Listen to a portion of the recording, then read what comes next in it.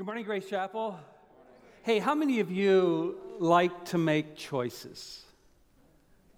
It's not that many. I mean, you might be saying the follow-up question is, okay, choices about what? What are we choosing here? Like if we're choosing donuts and ice cream, then yes. I love making those choices. Boston cream, right about now. How many like Boston cream? Yeah, okay, so you're with me. We're good. But what if it's a choice between opposites? Like, what if it's a choice between what's right and what's wrong, or even more difficult for you, what if it's kind of this, what we would call a gray area? Do you like making choices then? Are you the kind of person who vacillates? You know, you're in the line at the donut shop, and it's like, come on, man, let's choose a flavor. Just do something here. Are you someone who overthinks everything? Yes, some of you said yes. Your husband said yes for you, or your wife said yes for you. Our country is going to be making a choice on November the 3rd. Have you, as a follower of Jesus Christ, been bathing this election of our governing authorities, who God ultimately places there? Have you been bathing that in prayer? I mean, have you really? Is it that serious for you? Have you been praying, as we learned last week in the Lord's Prayer, as we've been going through the Sermon on the Mount together, Jesus' first sermon recorded for us? Have you been praying for God's will on earth as it is in heaven? And when that will is declared on November the 3rd, we like to say it's the will of the people. As a follower of Jesus Christ, it's the will of God. He is in control. He is sovereign over everything. Will you be okay as a follower of Jesus Christ? Will you continue to live your life as a follower of Jesus Christ? Big questions. And over the next 2 weeks, as we approach that day, we're at a point in the sermon where Jesus is going to lay out choices. Actually, it's one choice, really. A choice for his disciples. And if you know Jesus Christ is your Savior today and you trust in that salvation, his death on the cross, then this is a choice you have to make. And it's a choice with eternal consequences. And he's going to say it 4 different ways. It's that important. I'm going to handle the first 3 this week, and Ben is going to handle the 4th one next week. And the choice before us revolves around 2 kinds of treasure. There are 2 kinds of treasure that vie for your attention and for mine every day. There are 2 kinds of treasure that we have to choose from. Even if you don't realize you are, we're making those choices every day. Between the 2, one of the 2. There is no middle ground here. And when you think of treasure, because we need to get into the mode here. When you think of treasure, what do you think of? Go ahead, yell it. What do you think of when you think of treasure? What? Oh, gold, like a pot of gold at the end of the rainbow? Yeah, okay. What else do you think of? Yes, that's what I think of. Pirate treasure, like booty, man, like pieces of 8, all that stuff. I think of Ali Baba and the 40 Thieves in that cave, and it was just vast, gold, silver, precious gems, everything you could imagine was there. Is that what you think about when you think of a treasure? Or maybe for you it's the lottery. That would be a treasure. Let's go even deeper than that right now as we get into the message. What's the one thing that if you had to leave the house that you live in a hurry, and you knew you were never coming back, what's the one thing you would grab? Good answer. All right. Okay. Good. Did you hear that? Yeah, okay. My wife. Yeah. What is the one thing you would grab? And what would she grab? Okay. You have no idea, yeah. When we consider what our treasure is, we're talking about a heart condition. That's where Jesus is going to go.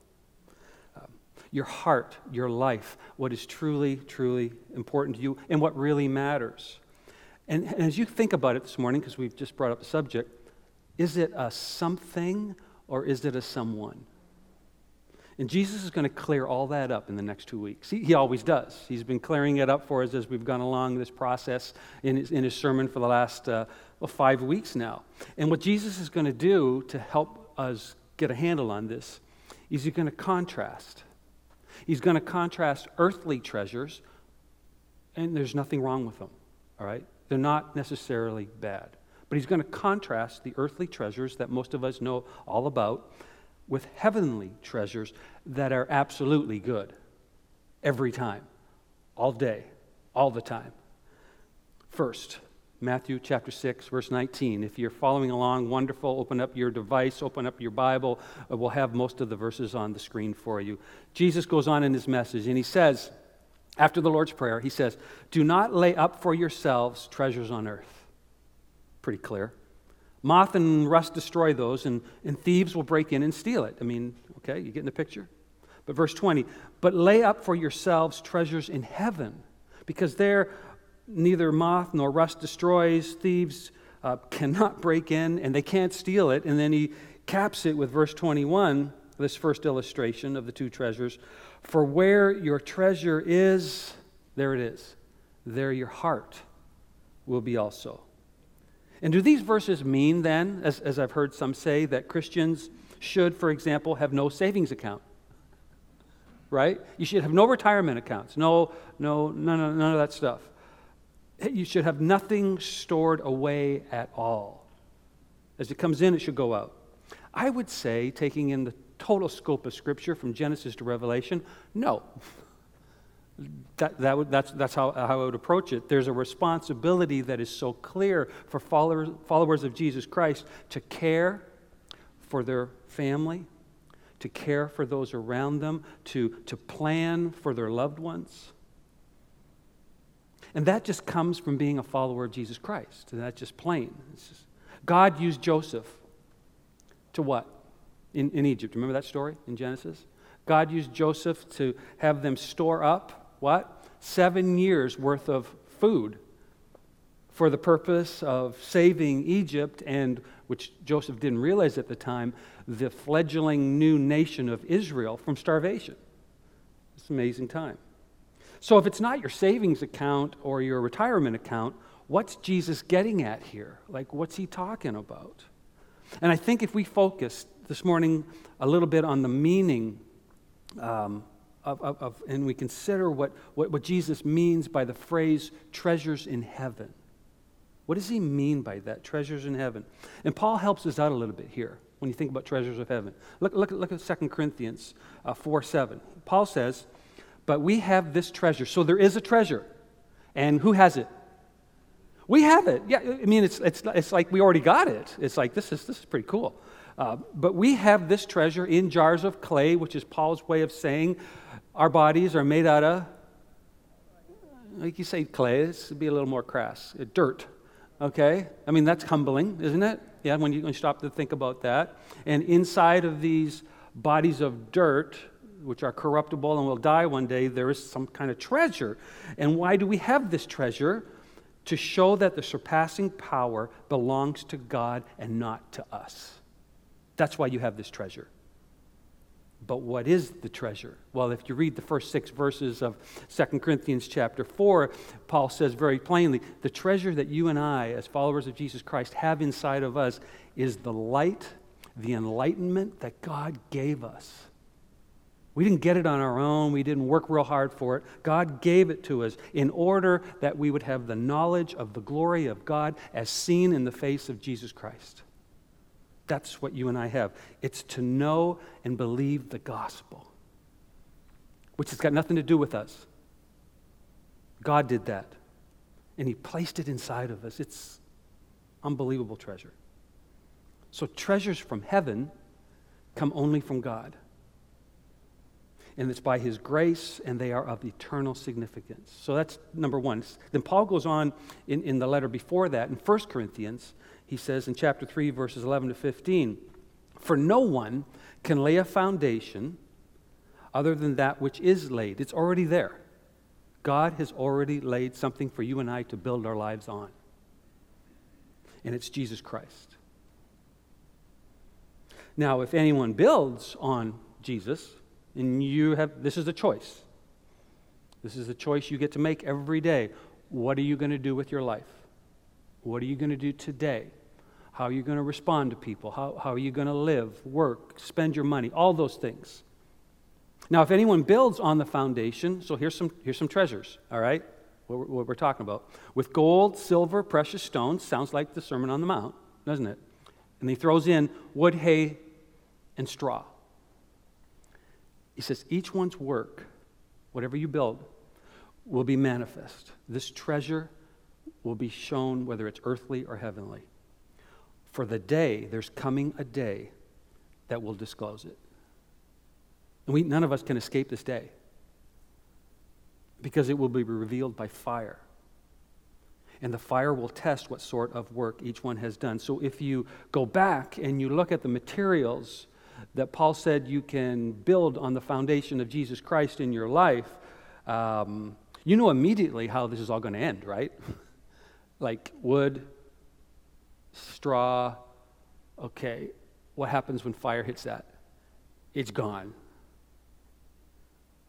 And he says, if the work that anyone has built on the foundation survives, he will receive a reward. Oh, there it is. There's a reward. There's something going on here. If anyone's work is burned up, he won't get that reward. He'll suffer loss, though he himself will be saved because of his faith in Jesus Christ, or her faith in Jesus Christ, but only as though through fire.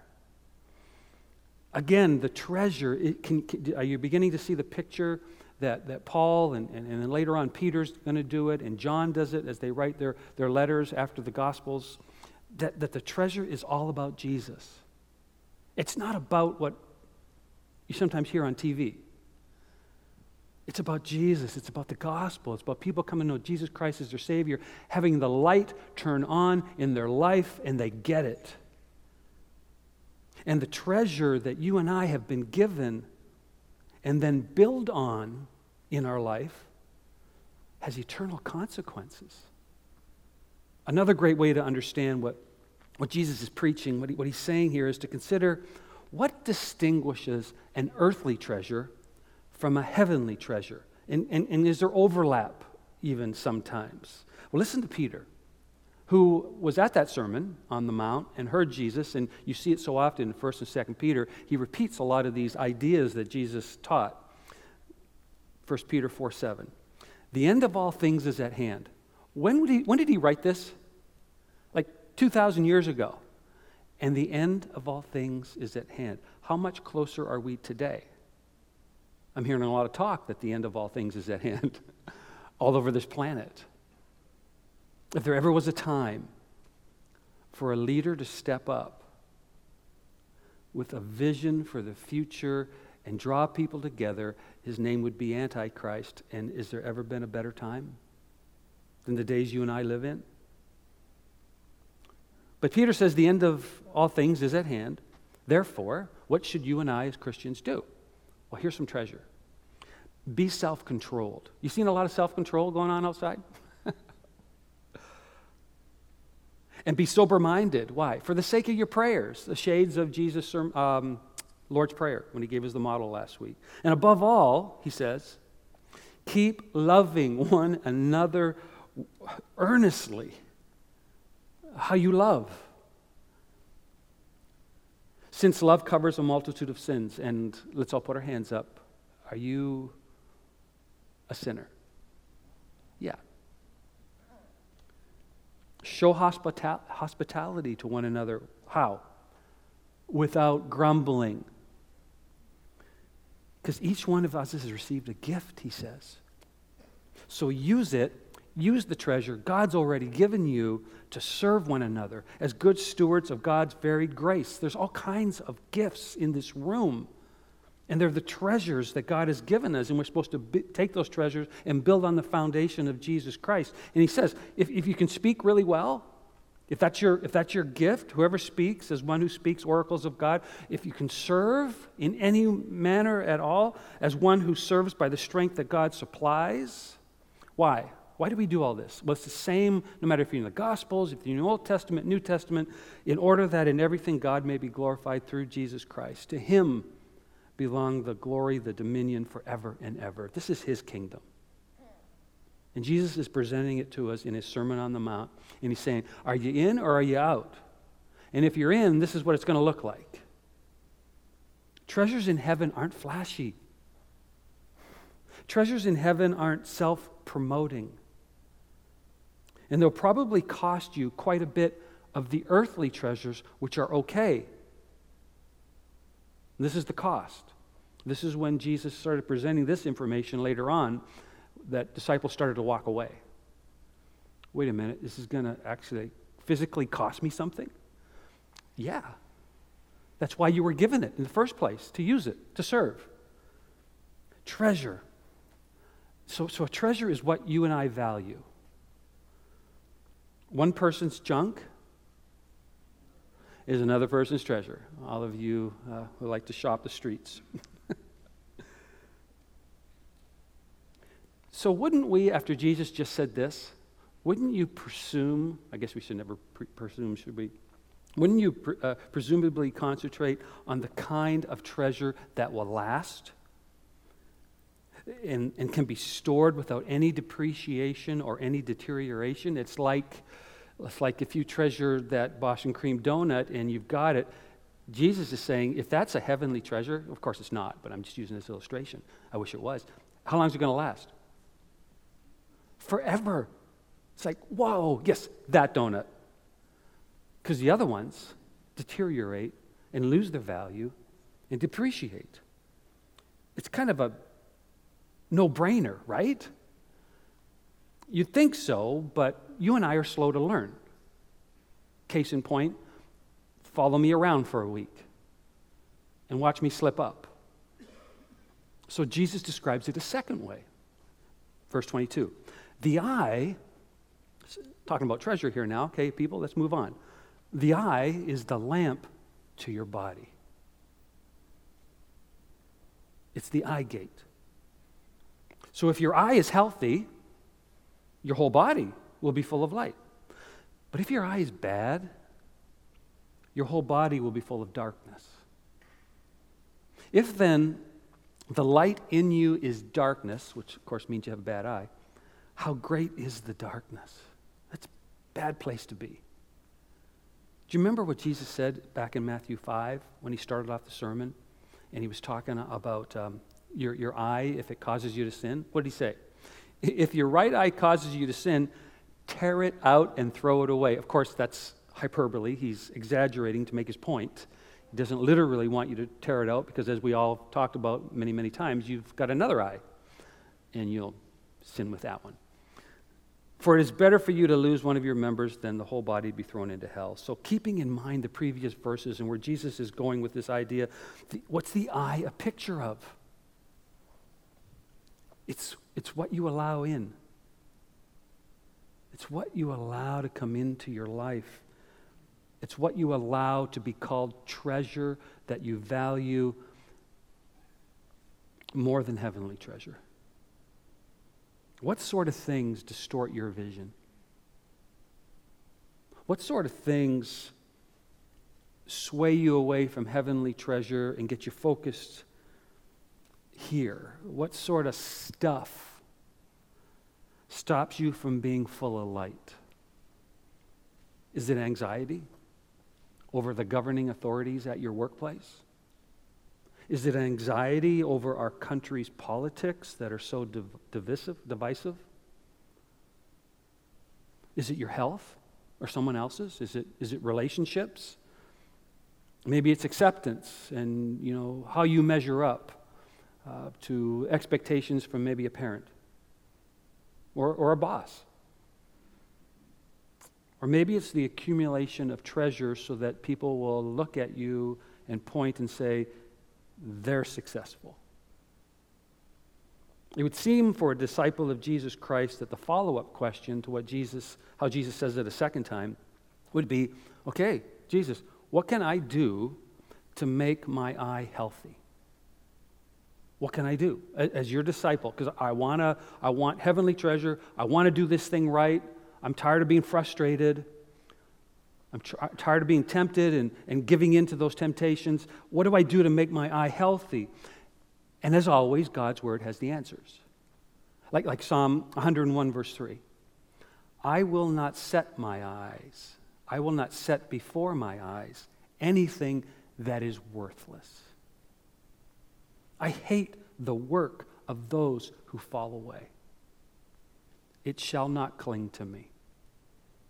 Surround yourself with godly people. Get better friends who build you up and don't tear you down, who build you up in the things that God's so clear about. Godly people, people who show the fruits of the Holy Spirit in their life, people who wear the armor of God and it's so obvious, people who walk the Beatitudes we went through back in chapter 5, and that describes them to a T. Psalm 119, verse 18, open my eyes, that I may behold wondrous things out of your law, out of the Word of God. How do you get that? God has to open your eyes to that. No pastor, no parent, no best friend can do that for you. God does the opening. That's why the psalmist is praying to God to open their eyes. So pray. Pray for illumination. Quit praying for stuff. Pray for illumination from God's Word. Immerse yourself in this book. Drink it. Eat it, live it like it really does matter, like it really is indispensable to your life, like it is a treasure from God.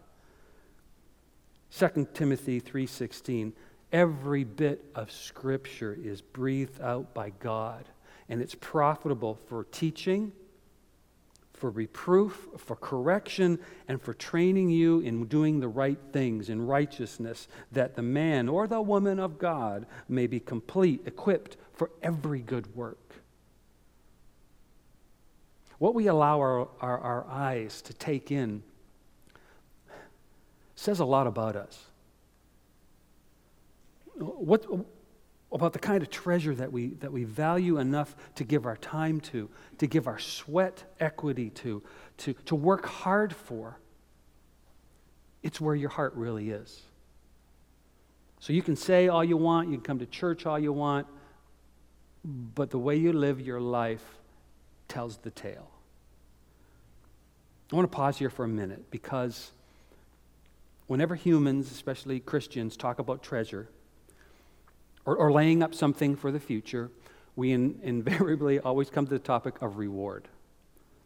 It's a hot topic. Reward. We know there are heavenly treasures. How do we know that? God, yeah. Jesus just said so, okay? End of conversation. There are heavenly treasures. Okay. We're not going to go back there again, all right? It's done. But what might they be? Some say that God is going to dispense treasure in the form of mansions. I've got a mansion just over the hilltop in that bright. Is that why you do what you do? And he's going to give it to those who have proven to be faithful, which means that those who haven't been faithful don't get a mansion. When they get to heaven, they get a shack. And some people have this idea that there had better be a reward for me doing all this hard work. Others say there are no rewards at all. There's nothing. No. Everything comes to us by grace, so there can be no rewards for the effort we put into life to live for God today. So you've got the two extremes. Hey, it sounds like politics, doesn't it? These two vast, there's no in between. And they'll kick you out of the church if they happen to. Yeah. Don't you have a problem with both of these extreme views? The problem with the God of the gold stars, where, at least he's going to put my star in one of those streets of gold with my name on it. It's going to.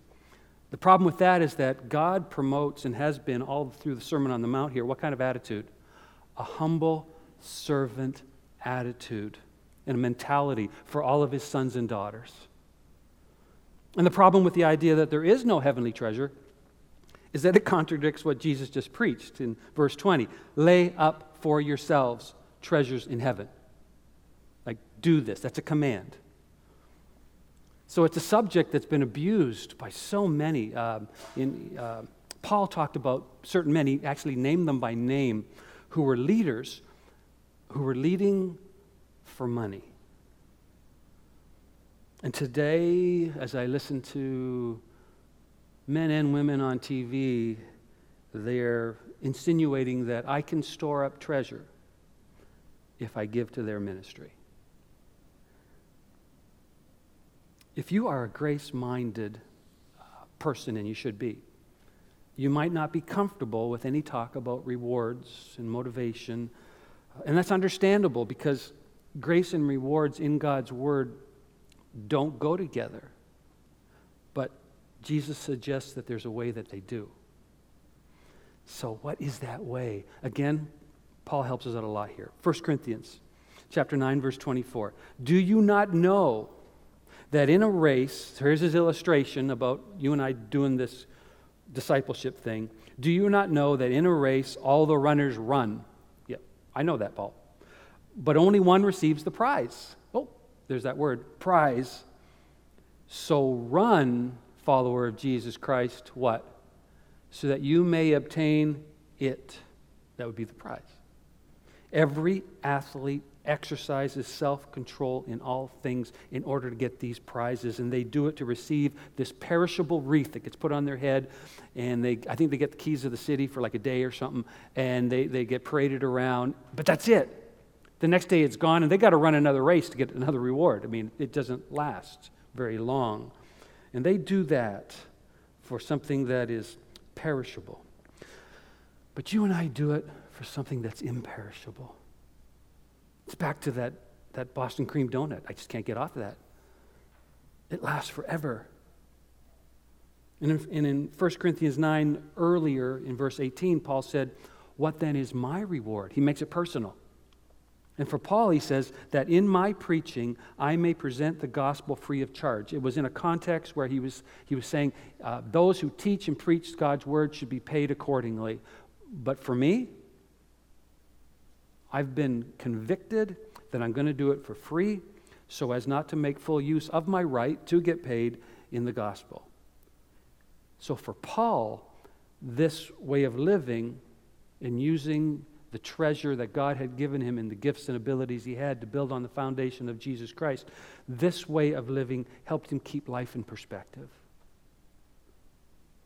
His reward, catch this is what it is for all of us. His reward was actually a sacrifice to God for the sake of the gospel. When I think about rewards, I often don't think about sacrifice. Like those are like two opposites. And in God's economy, they're the same thing. It's like when you do something of service for someone else, you didn't go above and beyond. I didn't go above and beyond. We did what was reasonable for a follower of Jesus Christ. And that sacrifice becomes our reward. Philippians 3:13, brothers, I do not consider that I have made it my own. But one thing I do, this is what Paul says, I forget what lies behind and I strain forward to what lies ahead. I press on towards the goal for the prize of the upward call of God in Jesus Christ, Christ Jesus.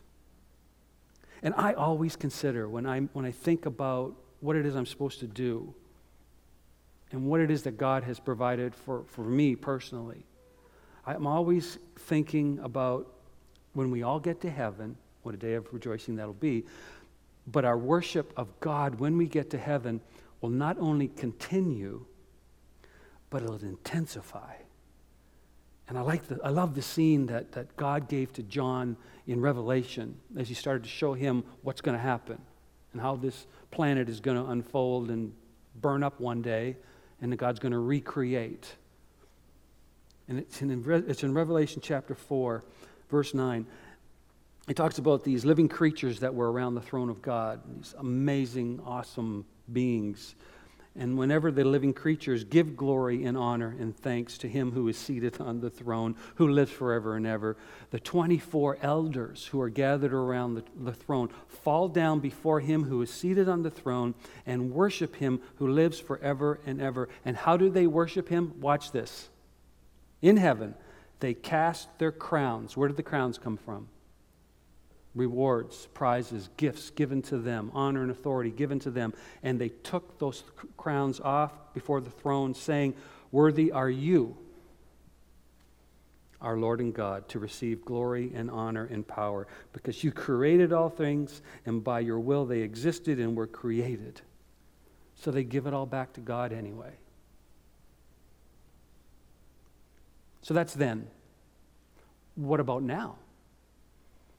Well, the writer of Hebrews in chapter 11, verse 6 talks about this life. Without faith, it is impossible to please Him, to please God. For whoever would draw near to God must believe that He exists and that He, what, everybody?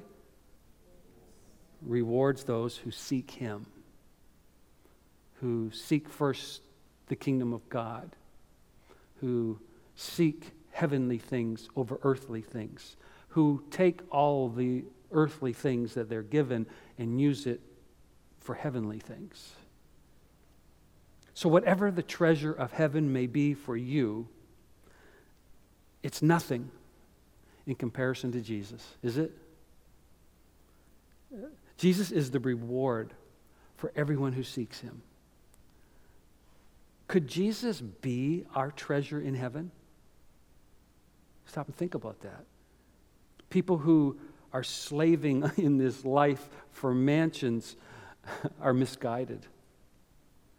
When Jesus is your home, what on earth do you need a mansion for?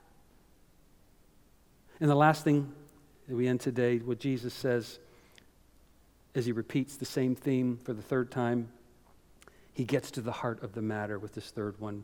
It's in verse 24 of chapter 6. No one can serve two masters. For either he will hate the one and love the other, as he's trying to serve both, or he will be devoted to the one and despise the other. Here comes that famous line. If you've been in church, you have to have heard this. You cannot serve God and money. You can't do it. A modern poet saying this: you might like to wear cotton, you might like to wear silk. You might like to drink whiskey, you might like to drink milk. You might like to eat caviar, you might like to eat bread. You may be sleeping on the floor or sleeping in a king-size bed, but you're going to have to serve somebody. Well, it might be the devil or it might be the Lord, but you're going to have to serve somebody.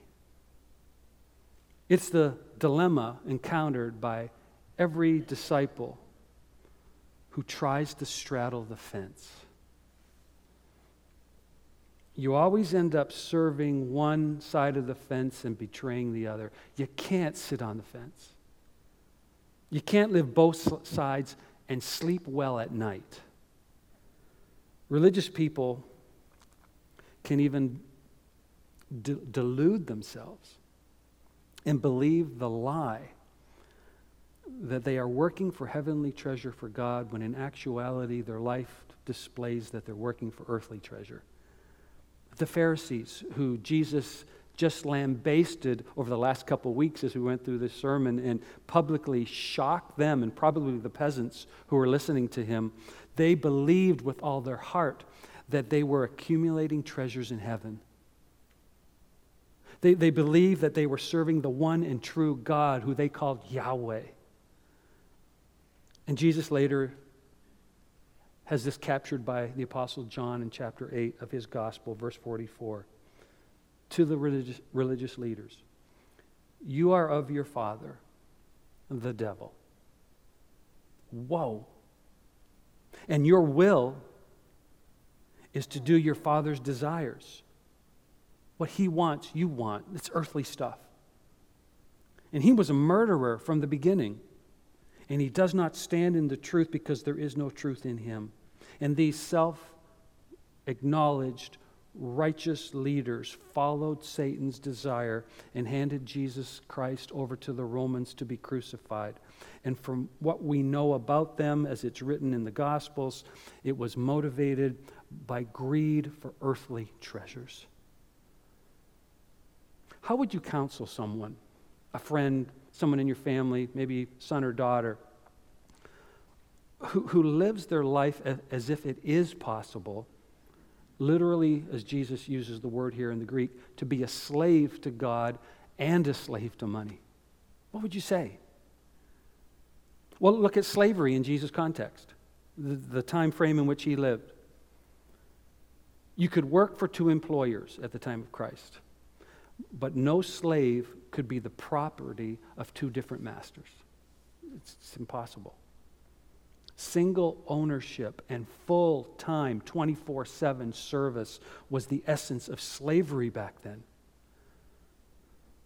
So anybody who divides their allegiance between God and money, and this is, by the way, isn't that interesting what Jesus uses as the capstone for what earthly treasure is? He uses what? Money. Why? Because it doesn't matter what culture you live in, what time of history you live in, that resonates. Everybody understands that. And the person who tries to do both has already given into money.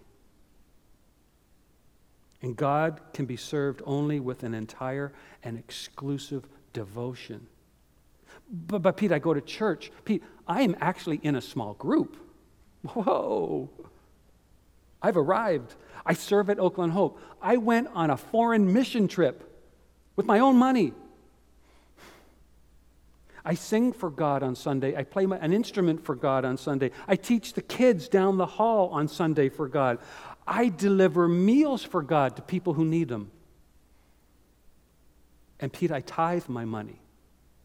And know what I say? Great. Keep doing that. But if your true allegiance, where your heart is to earthly concerns, if those earth-centered concerns govern your choices, beyond that, all that labor doesn't resonate with God. Because Jesus makes it so clear here how life really works. God can be served only with an entire and exclusive devotion, and this is simply because he is God. That's it. Isaiah 42:8. This is God. I am the Lord. This is my name. And I will not yield my glory to another. Who God has declared himself to be ends all our questions, makes our choices clear. It's the most important question we can ask before we pray, before we serve, before we come even to worship God like on a Sunday, before we go to class, before we go to work, or when we work from home. When we go to buy something, the most important question is, who is God?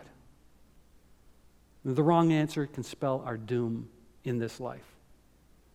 Because God has clearly revealed himself in his majesty in his word.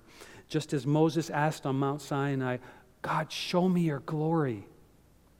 You and I, we need to be asking that a lot.